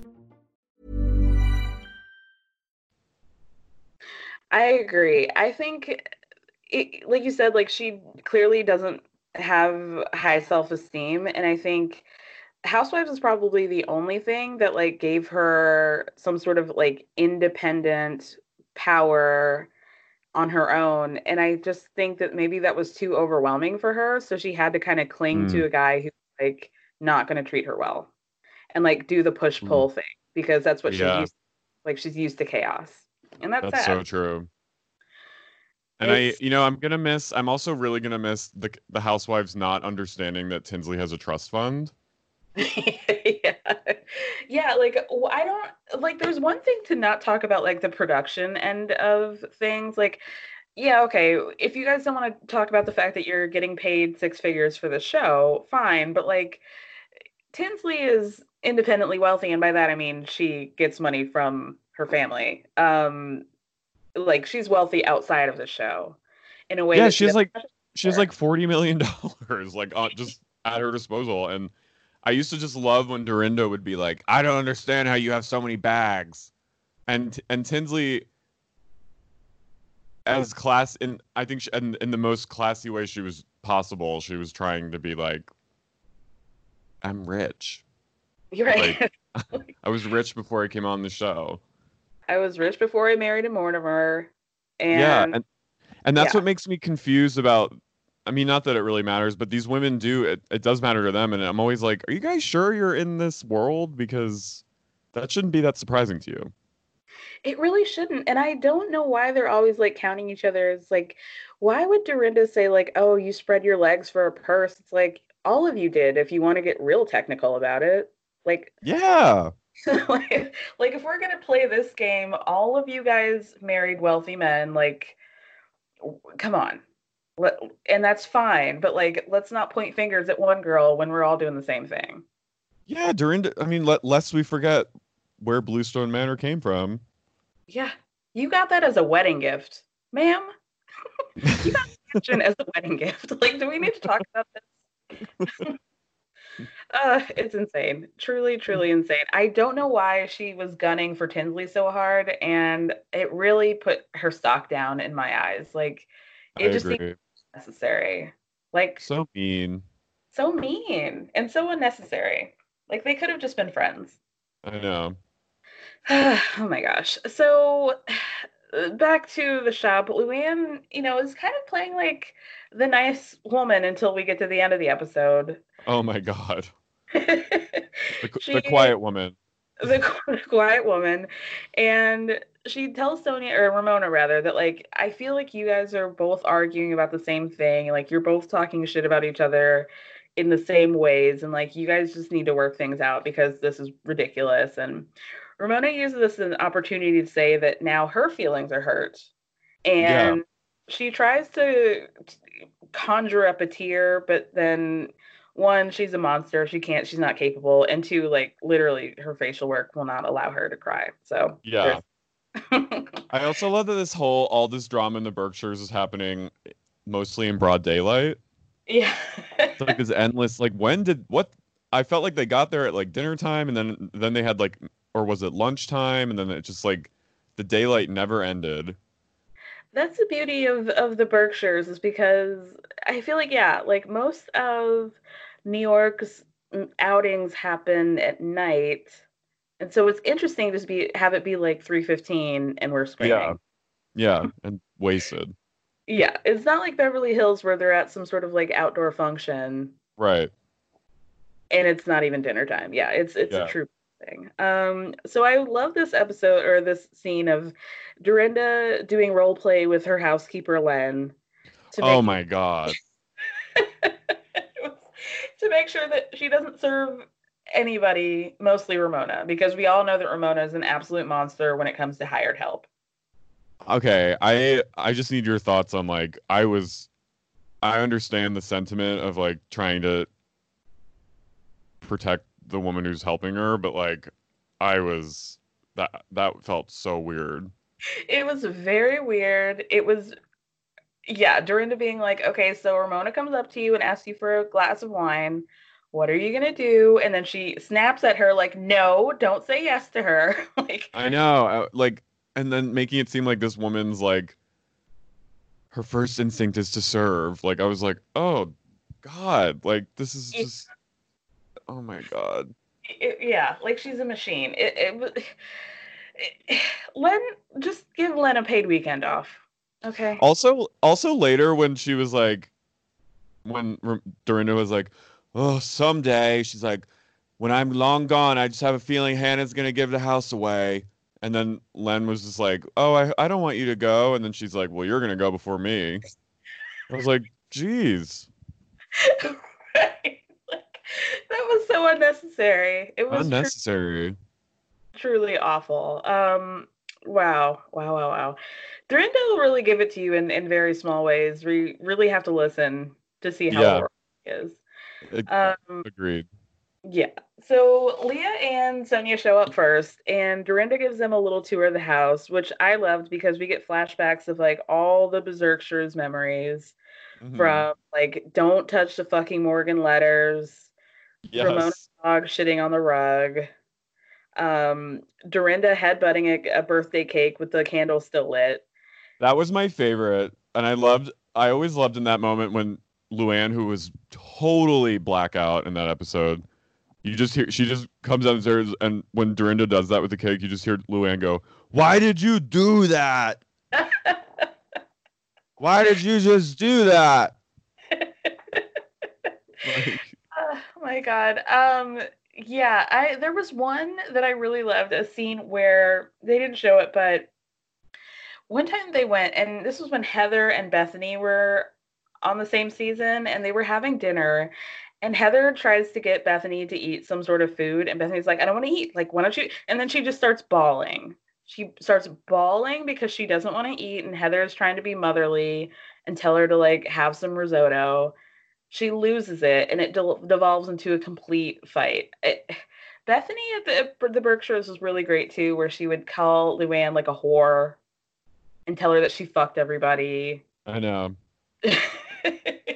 Oh gosh, I really love the Berkshires. It really never ever fails us. Never. So Ramona and Luann are riding together, and Ramona has officially completely deluded herself into thinking that everybody's mad at her, but it's not her fault. And she brought flowers to keep the peace between her and Dorinda. And she says that she is now willing to let things go because Dorinda's acting out because she feels life has cheated her. I know. Imagine saying that about your friend. Imagine saying any of the things Ramona says about, like, and then being like, oh, but I brought beautiful flowers. To try to smooth things over. Ramona is really like capital R Ramona in this episode. Wow. And I also loved every time whenever they're driving up in the cars, like on the way up to the Berkshires, I'm always like, God, the dread they must be feeling. Right. Like getting ready for like fight night, basically. Yeah. You can't leave. No. Once you're there, you're there. Once you're there, you're there. Oh my gosh. And so Leah brings up fight number one that's going to happen, which is that Elise wrote on Instagram, "It's all fun and games until somebody pisses me off." And we find out that Ramona unfollowed Elise on all social media platforms. Yeah, the picture of Elise too is so weird. It's just her like in the back of the car looking like having no emotion on her face. This truly bizarre selfie. It really is. That's what I love about older people doing social media is that they have really no awareness. It's like, have you ever seen Wendy Williams' Instagram? I've gone to it before, but not recently. It's so strange, especially when she got divorced from that monster. Oh my It's God. weird. Like her wig is always in a various state of disarray, and it's like the least flattering possible pictures, and it's just like, have a good day, like happy mornings, rise and grind. Like they're weird. They're really weird, and I think that I feel like, especially with someone like her, like that's just radical. Just because she always looks so like fresh and like yeah, on point at all times on her show, and to see someone just like letting it all hang out like at home, like I just think there's something radical to that. it's refreshing. It's a sight to behold. She lives in New Jersey, right? I think she moved to the city. Oh, she moved back. I think now she's like living in the city. I could be mistaken, but I think she got a place in like no close to her studio, so like Chelsea. Ugh, I just want only good things for her. I really do too. I really do. Shout out to you, Wendy Williams, if you can hear us, we're rooting for you. You're listening. So Elise finally arrives. They're sitting down for lunch. She hugs everybody but Ramona. Ramona's like sitting there like a cat, like, if I just stay still, maybe you won't see me. Mm-hmm. Leah reveals that she slept with a guy with one ball, and Leah's response to that was very kind of you. Yeah. Well, that was very kind of you. And then Leah goes, that's a one and done kind of thing. And then Luann goes, ha, one and done. It's moments before that turns into her next tagline, I promise you. Yeah. And then you hear Sonia quietly say, I heard you can get pregnant with one ball. Yeah. Sonia's already like, she's already going places. Like she's taken. Wait, we also forgot to talk about Sonia revealing the Blue Book. Yes. I really don't know what the Blue Book is. She said it was like a thing for every major city. I guess you just talk about like the people, like the first generation people. Yeah, I think it's like the like the royals of the city, basically. So weird. So weird. And it looked very small for New York. I know. Have you seen Rosemary's Baby? I haven't. Isn't that crazy? No, I mean there's so many things I haven't seen too, like that are like considered like movies you should see. But there's this part where Mia Farrow takes out this book and it says all of them witches on it, and she finds out some information about someone she knows that's like secretly a witch. And for some reason, when Sonia took that book out, I was like, all of them witches.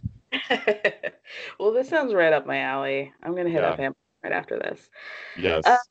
So Dorinda shows Elise her room / tries to instigate a fight between she and Ramona. She's like, are you gonna confront Ramona? Like, I can't believe that she would do that to you. Like, and Elise sees right through it, which I appreciate about Elise. She's like, I know what you're doing.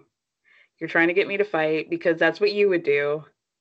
But I love that about Dorinda, is that she thinks that everybody wants to just like point fingers and be like, that's enough. Like, I'm not going to handle this shit. Like, don't do this with me. Like, she really expects everybody to behave that way, and she like doesn't get it. No. It's truly funny. It's crazy. It really is. So then they go back to the kitchen, and somebody brings up the fact that like they were talking about some night that Elise was disinvited to, and Ramona was like, well, technically you weren't even invited in the first place, so you really shouldn't be. She's a nightmare. It's a total nightmare. Like, you guys have had decades on this earth. Like, Ramona is 63 years old. Like, stop. Like, there is, especially now, like, I mean, this was filmed in the last fall, but like now, just knowing how like tenuous like everything is, you're just like, stop it. Like, all of this is so frivolous and dumb. Ramona keeps perpetuating it, which is, she does. I for some reason, her like being self-unaware was like kind of a treat, but now it's just like reprehensible. It's a curse. It's disgusting. It's truly, truly gross. So what happens? Oh, so Ramona's like, well, I was just trying to meet up with some girls that I've known for 12 years. Like, that matters. And Elise is like, you went to a nightclub. It wouldn't have mattered if I had joined in with you. Like, it wasn't some intimate dinner that they were having. And then Ramona tries to get Elise on her own because she doesn't want to fight in front of the girls. Meaning, oh yeah, Leah clocks it immediately. It was like, I've seen her gaslight her people before, and like, I'm just not gonna let her do that. So the girls follow her like basically immediately. Sonia also like brings up her dad again. She's like, "You're talking to me the way my dad used to," and it's like, "Don't go there. That's not what's happening. Don't go there." Like, what did your dad used to do? Start fights with you in front of people? Like, what were you saying? What was the point of that? Just so crazy. So they all follow her. Ramona says again that if I have a conflict with a girlfriend, I don't involve other people. And Elise is like, yes, you do. You talk shit about people to me all the time. Like, what are you even talking about? That was funny.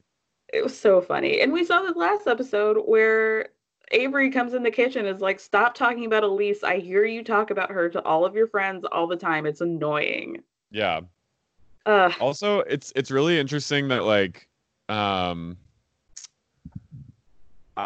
feel like Elise has been like Ramona, one of her like true blues for like years, and now that they're on the show together, I feel like Ramona doesn't. Okay, I'm trying to articulate this. I feel like once you go on the show with Ramona, she's been on the show for so long that she can't differentiate between like the show and reality. So she immediately like starts in on you, even if like you're her. So Elise, who's like has no real experience, like she's been on the show like briefly before, but like being a fixture. I think now that she's on the show with Ramona, Ramona's like, hey, we're this is what we do, and I think Elise is like, wait, we're like friends. Like, why are you doing this? Like, Ramona keeps getting like, it's like top dog status. Like, don't forget your place. This is my show. Yeah. And so is it like, look, I'm sharing my other friends with you. Like, that's Elise's problem. And then tries to clink glasses with her. And I'm not a violent person, but I would have lost my mind at that point. Like, do not do that. Like, it's so antagonizing to be like, look at all the things that I'm doing for you. You see these cameras? I gave this to you. So clink, clink. Like, don't fucking do it. And I would venture to guess that Elise was probably, in terms of, like, if we're going to go into, like, the minutia of, like, the social scene in this world, like, I feel like Elise was probably higher up on the scale than Ramona. For sure. And Ramona's kind of forgetting that. Yeah, I mean, Elise has that, like, my husband was, like, a finance guy money. Mm-hmm. Not like my husband, like, I used to sell clothes to TJ Maxx for a price, and my husband does, like, Christian jewelry. Like, yeah. like Ramona came into Elise's world, not the other way around. Yeah. And I think when Elise's husband and her divorced, and she was sort of, I think Ramona sort of like moved in on that and been like, oh, well, you're kind of on the outs now. Yeah. It's infuriating. She then calls Elise narcissistic and and then tries to like mock her by saying that Elise is just upset that like she's not having enough time with Ramona because Ramona's like the most popular girl at school and that Elise is just jealous. Yeah. She's her friends. Oh my God. You could tell like nobody's really saying anything, but you can tell by the mood of the room that everybody's like, Ramona, like, chill the fuck out. Yeah. And so Ramona tries to get up again, and Sonia starts screaming, she's running. She's on the run. Fight or flight. Fight or flight. Oh my gosh. Lewin says Ramona has selective memory, which I completely agree with. And she says, yes. Ramona's always fighting in public, so I don't know why she's trying to run from a fight now. And then we get one of the montage of amazing fights. One of the best ones with Ray. And then, wow, Bethany, wow. Which is like true. It's like an embarrassing thing of Bethany just being like, I'm not gonna fight with you about not going to your what she refers to as anti-skincare opening party. Just oh, this is amazing. So then Elise follows Ramona to the kitchen. So it's like we're having a conversation in the living room with the rest of the girls, and Elise and Ramona having this fight in the kitchen. Ramona starts off by saying how she was now disappointed in Elise because Dorinda went off on her during that Halloween thing, doing her little speech, and she was upset and Elise didn't try to help her, but we saw Elise try to help her, and Ramona turned her back to her and didn't want to talk to her. Yeah. Really blanked her out. Back in the living room, Luann is like, I kind of thought like I was going to be on Dorinda's side, but I have to be like honest that you just like doing that speech at my dinner party was kind of crazy. Well, Like it was a little bit psychotic. I fully agree with Luann. Yeah. I think Luann was like, Luann, this was probably her last lucid thing that she said in the episode, but she was like, there was a lot of dark energy packed in there. And then you cut, and it was like truly twisted, that whole speech, and so filled with hatred. And even if Ramona is like a mess and like a monster, like it was in front of everyone, and everyone was sort of held hostage by Dorinda. And I think Luann said it in a nice way, but Dorinda immediately was like, no. Yeah, exactly. It was like Dorinda was trying to get people in the middle of a fight that Sonia or Ramona didn't even know that she was in. So you're now doing a speech and being like, how would you feel if you were trying to tell somebody something and they asked you if you were drunk, and it's like gets in her face and everybody's like, I'm trying to keep up here and figure out what it is that you're mad about. Yeah, can you imagine how uncomfortable that whole thing was if you were just there was no context and you were just there? Like if you were just like a gay there with Sonia and you were like, Yeah, and Sonia's chowing down on chicken wings and being like, yeah you were being... Yeah, you were! Sonia, why would you do that, Ramona? Why would you do that? I would pay so much money to be in the middle of a housewives fight. Me too. But I also think that every time the flashback of the speech reminded me of last season when they were at that benefit and Dorinda is sitting next to Ramona and she goes, a big deal. It's a big deal. And you can see Ramona's hair like blow from Dorinda's like breath because she's that close to her. Like just that when Dorinda goes there, she gets like near violent with her like personal space violation. Like for my own mental health, I had to block out that speech that Dorinda interfered on during that, like, was it woman who had been like abused, like sexually abused, and she was trying to make a speech and Dorinda's like, yeah, and Ramona's like horrified that this girl is trying to do a speech about how she's been raped. Yeah. and Dorinda's just completely chiming in. It is. And she called her like Bipsy or something, or like her name was like Borgie. Yeah. She called it like Bitsy. Oh my god. Unbelievable. Yes. Yeah, so back in the kitchen, Ramona keeps going on about her 50 girlfriends, and Elise is like, do you honestly think that these are all your close friends? I think you're being naive. Like, we run in the same circles. These are social friends, not your closest friends. I'm one of your closest friends, and I don't think I should be compared to them. And Ramona tells her to just appreciate what she's done for her and walks out of the kitchen. She does not back down. She's like, yeah, 50 close friends. Like and Elise is like, so I'm in the same category as 50 women. Right. Yeah, I'm very blessed. What can I'm I very say? blessed. What can I say? I'm very blessed. 50 girlfriends. What? I'm sorry. I just have that many. It's like, I don't think so. No, nobody thinks that. Like, name 7 of them right now. Yeah. First names. They're all in that room. They're all in that house. Right, exactly. So Ramona made a fatal mistake by walking out of that kitchen because she walked right into another fight that she didn't even know she was in.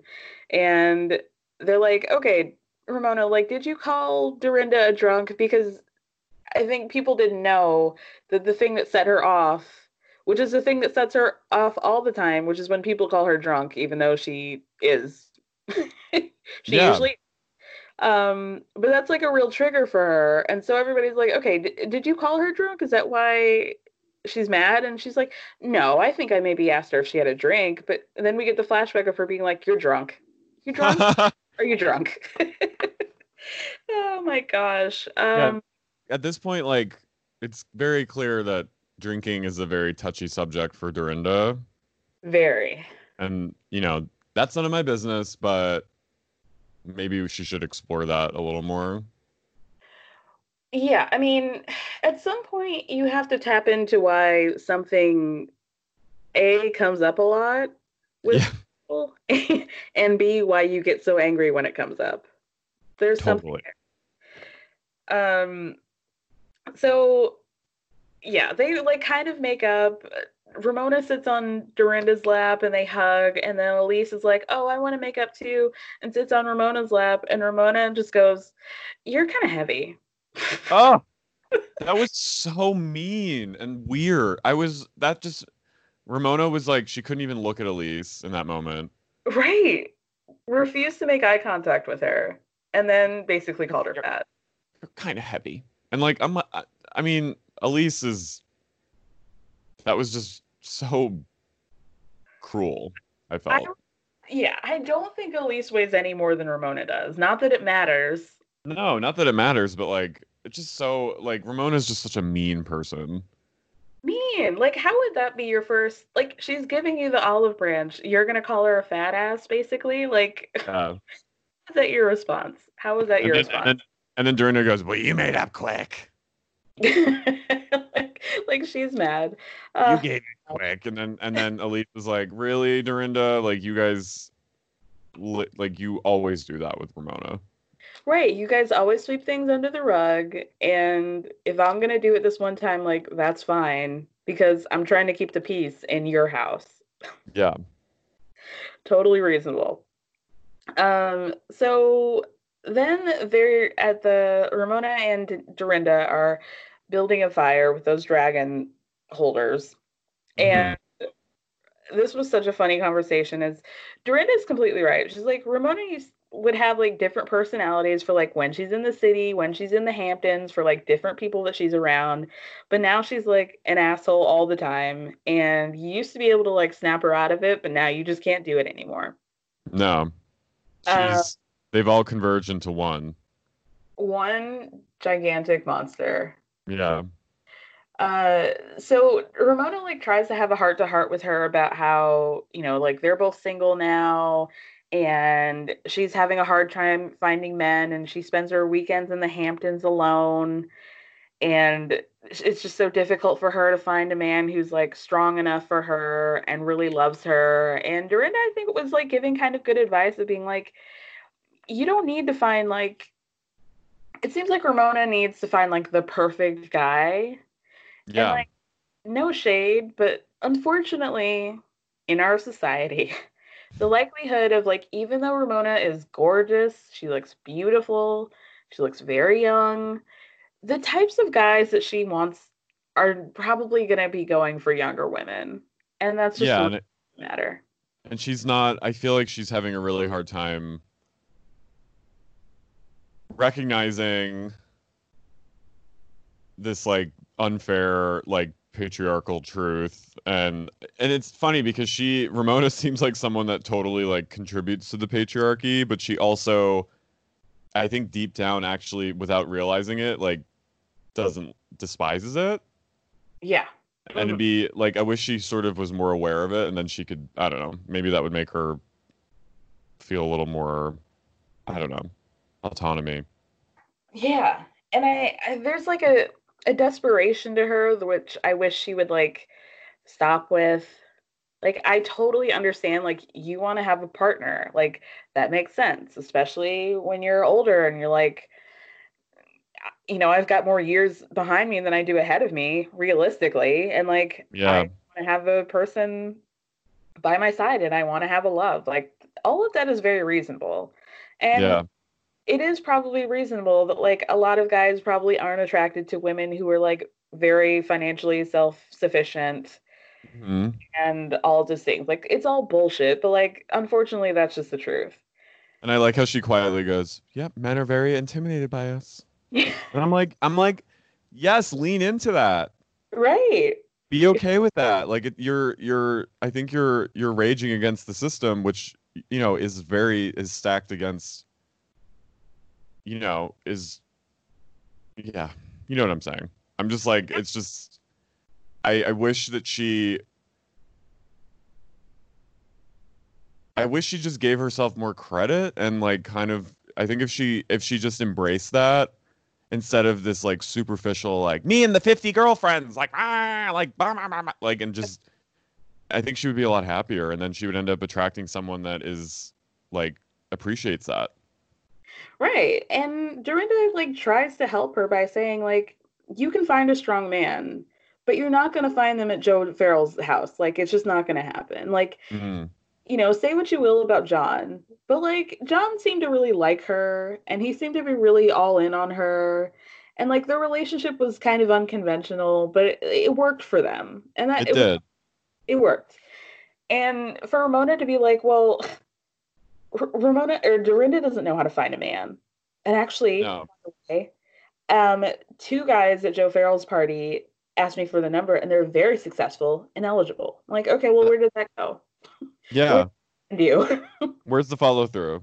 Exactly. Like, and let's not be bragging like that you were palling around with a bunch of like idiot Trump supporters Yeah. and that they got your number. Like, they probably didn't call you back. So it doesn't really matter if they took your number or not. And they're a It's loser. it's really sad. It's very sad. It's very, very sad. So the girls decided to stay in and get Chinese.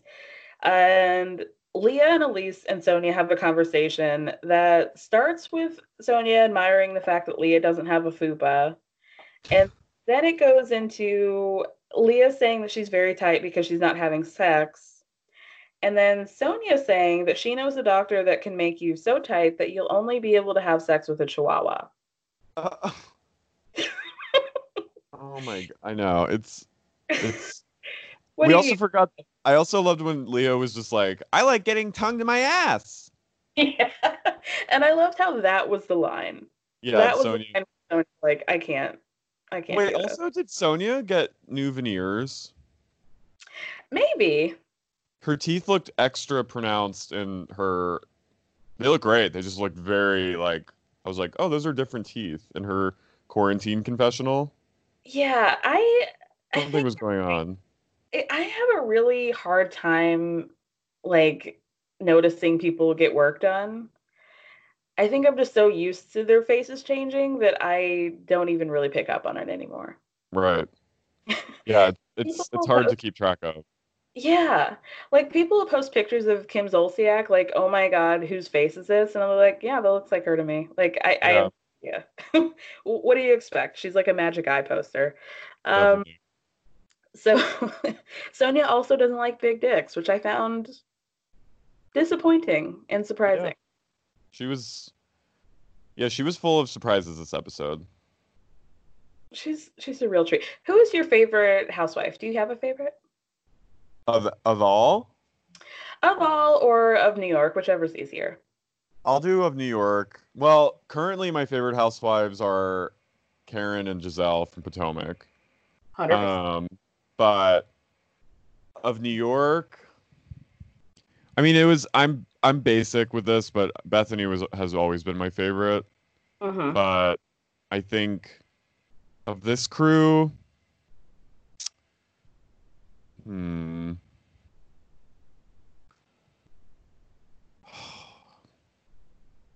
I think in terms of just like camp, Luann is the most entertaining to watch. Yeah, sure. Yeah, I'd say Luann.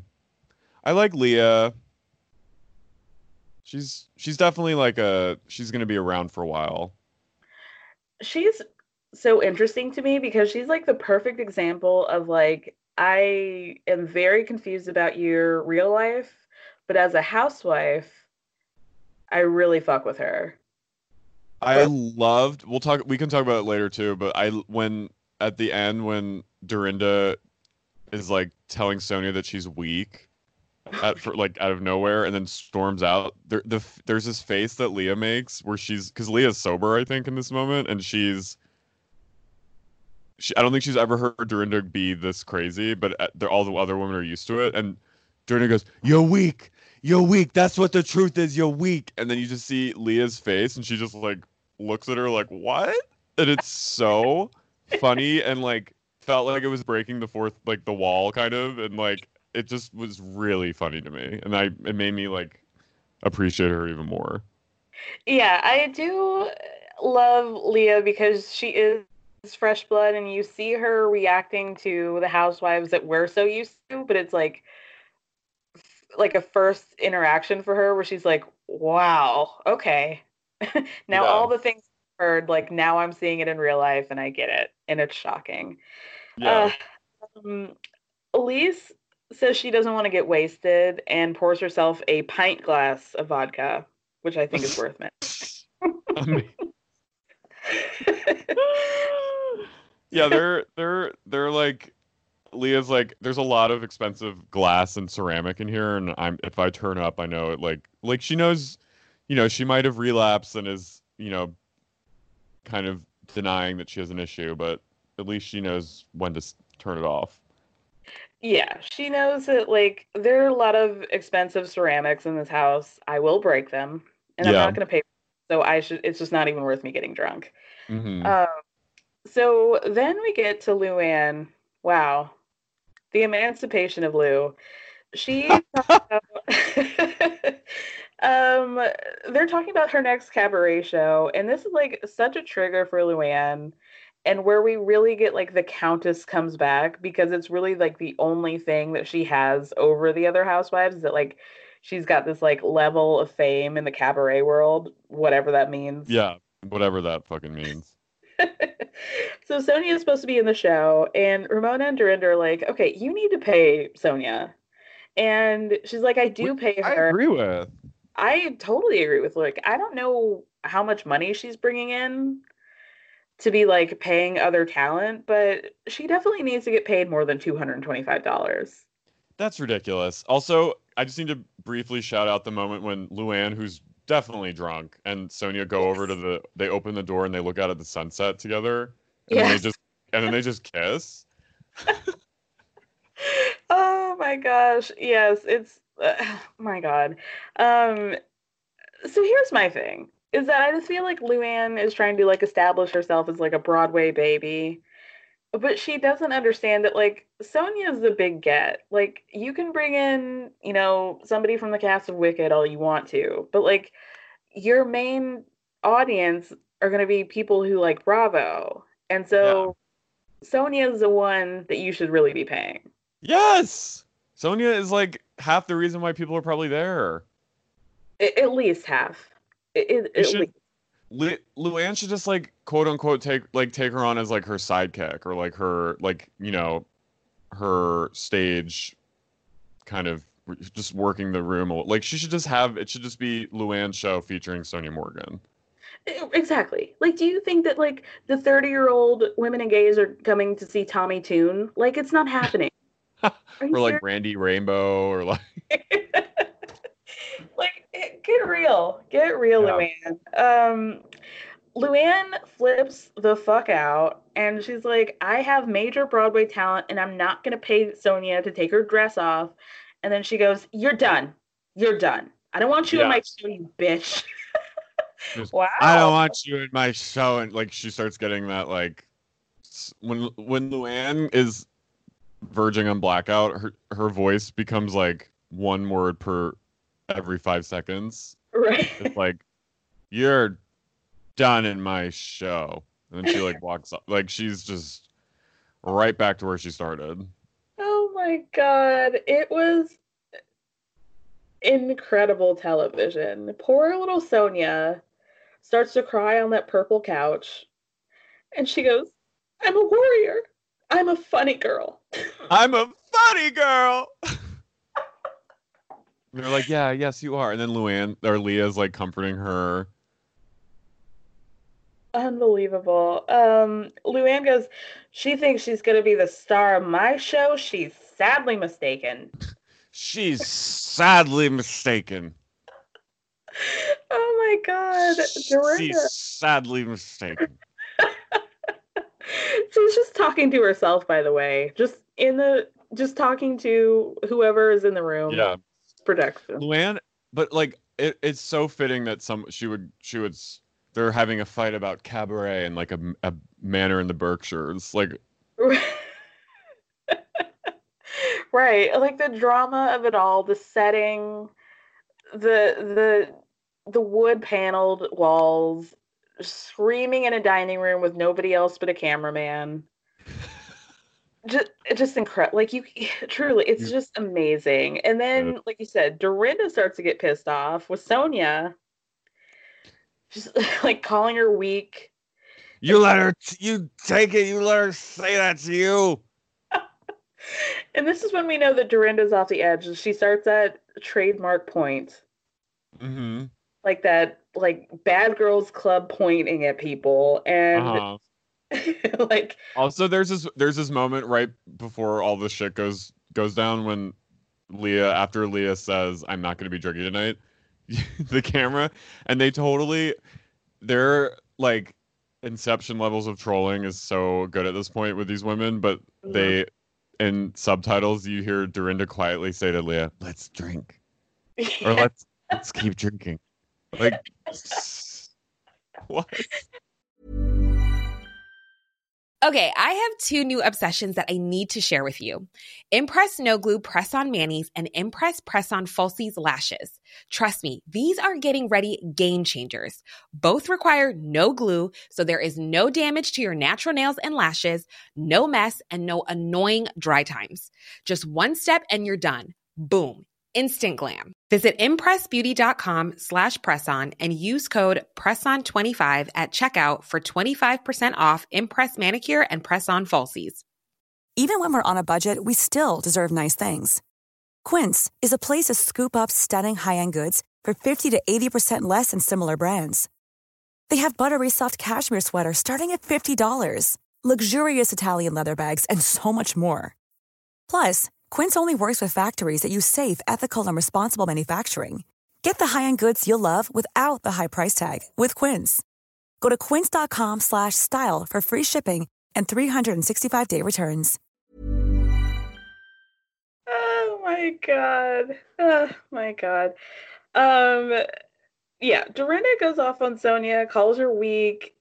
You're not standing up for yourself, and do you need me to go off on her? Because I'll do it because I'm a warrior. She's a warrior now. She's a warrior, yeah. She runs up to Lou and says, Sonia's weak. And shame on you, because Sonia stood by your side in your sobriety journey. Like the way she says sobriety. Also, just so ironic. Like, what? Like, you're... Right. Why are we even...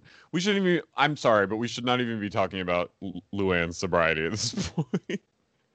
Anybody's sobriety at this point. Like, you're 3 sheets to the wind, talking about how people stood next to your friend while she was trying to... When Dorinda goes to get Luann, she's like duck walking like into the other room. Oh my God. Like true, like 3/4 of a bottle of Casamigos between the 2 of them. Just about how they're warriors. Both of you guys should be sober. I mean, let's truly be real. Yeah. We get the flashbacks of Sonia like telling like at dinner with Bethany and who's that lady? Barbara. Barbara, yeah. About how we're gonna stand with you, how nice it is that you have the support of your friends while you're being sober, and then outside of the court where Luann gets off probation. Mm-hmm. Like, I support you, but I want you to know and feel that I support you, which is like the nicest thing that you could say. Yeah. And yeah, the episode ends with Lou telling Sonia that she's worthless. Yeah, you're worthless. She just comes storming back into the parlor.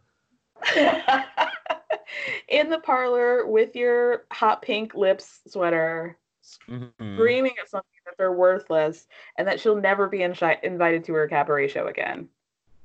And then and then everyone's face, all their mouths just drop. The To Be Continued, which is a true trademark Hallmark Housewives episode. Hallmark Berkshires. Exactly. Just And next week looks crazy. And next week there's a return from Heather. The return another lady of the Berkshires. And then at one point it looks like Luann's leaving with all her bags. Livid. She's pissed. I cannot wait to see what happens. Me too.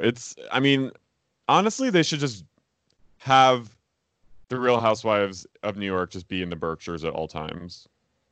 They should have done like a summer house for this summer. And just let them be in there for like honestly, they could be in there for 6 days and make 18 episodes out of that. No problem. Or like during quarantine, like they should have just moved them all to the Berkshires and just throw them in with each other. Exactly. I mean, they could make, honestly, like 18 to 20 episodes over a course of like 100 hours, 120 hours of the Berkshires. I know. How are you feeling about this season? Because I feel like people are really down on it. This episode kind of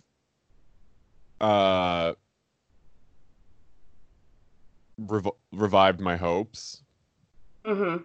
I think this episode was, it sucks that they have to not be in the city for that, but I think putting them all in one room, and like I think they need more time together. Like this, I think it was a pretty good episode. Like in terms of this season, which has been kind of a flimsy season. I really firmly believe that they should get rid of everyone except like Leah and Luann. Mm-hmm. And just start over. Maybe have Sonia be like a friend of, but I think they should get rid of Dorinda and Ramona. And they should just bring in either Leah's sister or like more downtown people. And like, you know, I think they should have like, you know, a black woman, a woman of color, like someone like a queer woman, like just bring in more. I really feel like they need to start bringing in more of like what New York actually is. Yeah. And I think Leah is showing like, you know, she's quote unquote like downtown, and I think she's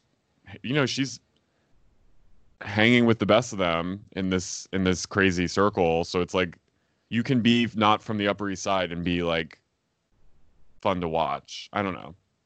Yeah, I think this was like the episode where it seemed like Leah was most comfortable with all of them. Yeah. Like she seemed less like an outsider, even though like she was making all these faces of just like various levels of being horrified. Yeah. But it seemed like she really gets along with Sonia. Mm-hmm. I like the idea of them together being friends. But yeah, like it's interesting to watch how the different housewives, where and when they thrive, like what environments they thrive. Like obviously the Berkshires works really well for New York. Just like any place where they can't escape from each other. Yeah. Really works well for them. Something about like dinner parties really makes like the Beverly Hills girls shine. Yeah.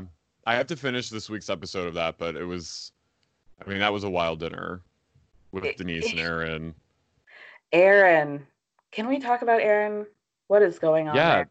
I mean, definitely has Dirty John vibes.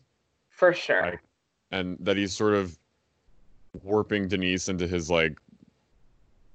I mean, to me, it seems kind of like a false narrative of being like hunted by pharmaceutical companies. I mean, that is like, that's some crazy shit. It's truly crazy. And the fact that she thinks of Aaron as like a protector, like, I want to be like, oh my God, why could you possibly think that? But then I think about the Charlie Sheen of it all, and you're like, well, yeah, that adds up. Yeah. Yeah, she's, I mean, I'm a Denise Richards fan. I have been since I was like a kid. Like, I love her so much, but she definitely, you know, she doesn't have the best track record with her partners.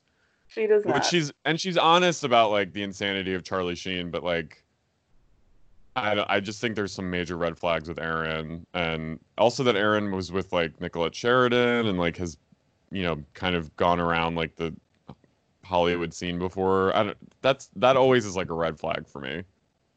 Yeah, it's some reason it hits different when men do it to like Hollywood actresses and the other way around. Maybe that's just like our societal expectations, but also Aaron's just like a fucking weirdo. Like he's weird. Creepy, and the way he like talks to other women, it's like I just think there's something like simmering beneath that's like very dark. And I mean, that video of them driving the car and Denise being like, "That's the same car that's been following," and like I was like, "Oh my God, this is like a demented scenario." It really is. And I did not like that moment where they were walking away from that first party. Was it Kyle's party? Where he was like, I'm going to crush your hand. Like, stop talking. Like, ooh, sir. Yeah. And, you know, I don't know. I just have a feeling he's going to like fuck her up, or like not physically, but like fuck her over somehow. And, you know, Denise is like, has a lot of money, and she's, you know, she might be not as like relevant in terms of like being, but she still has a name. Like she's kind of iconic, and she is definitely a star. And like he kind of found like an easy, I don't know. I just feel like he is maybe gonna take her for a ride.